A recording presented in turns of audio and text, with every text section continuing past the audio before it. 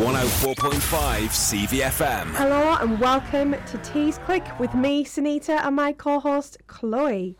We have a cracking lineup for you today. We've got an interview and some music from Rojar. We've got music from Ocean Floor, Plastic Glass, Finn Foster, Yolku, Firesight, Feed Your Wolves and Jessica. And as always, tweet us if you'd like a shout out on air.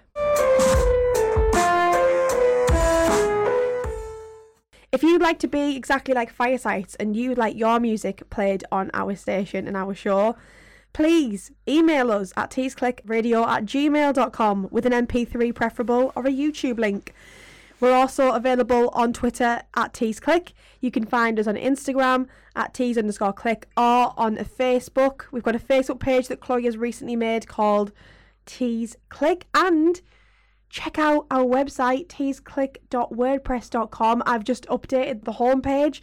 You might feature on there. Well, that's the thing, because you tweet quite often that like you're in the studio with a cup of coffee on the morning, cracking on. I'll log on to like the Taste Click emails, like, Rojar's at it again. Yeah. He's in the studio. More caffeine, yeah. On a caffeine boost, he's in there, he's doing all music. We always think, how much music can one man produce? I suppose I'm lucky in the sense that I've got my home studio, and I'm in lockdown, so I've got nothing else to do really. So I just drink coffee and play guitar and piano. So. We're here in the Victoria pub with Chloe's favourite band that she listens to day in, day out, Lines for a Poem, here in Saltburn. Hello. Hello. Welcome to Saltburn. Any news for the fans? Any upcoming music or gigs that are going to be going on? All 71 monthly listeners. What can we tell them? I think it just comes from playing really ratchet gigs, to be honest. When we first started out doing stuff, it was... Such a bro word.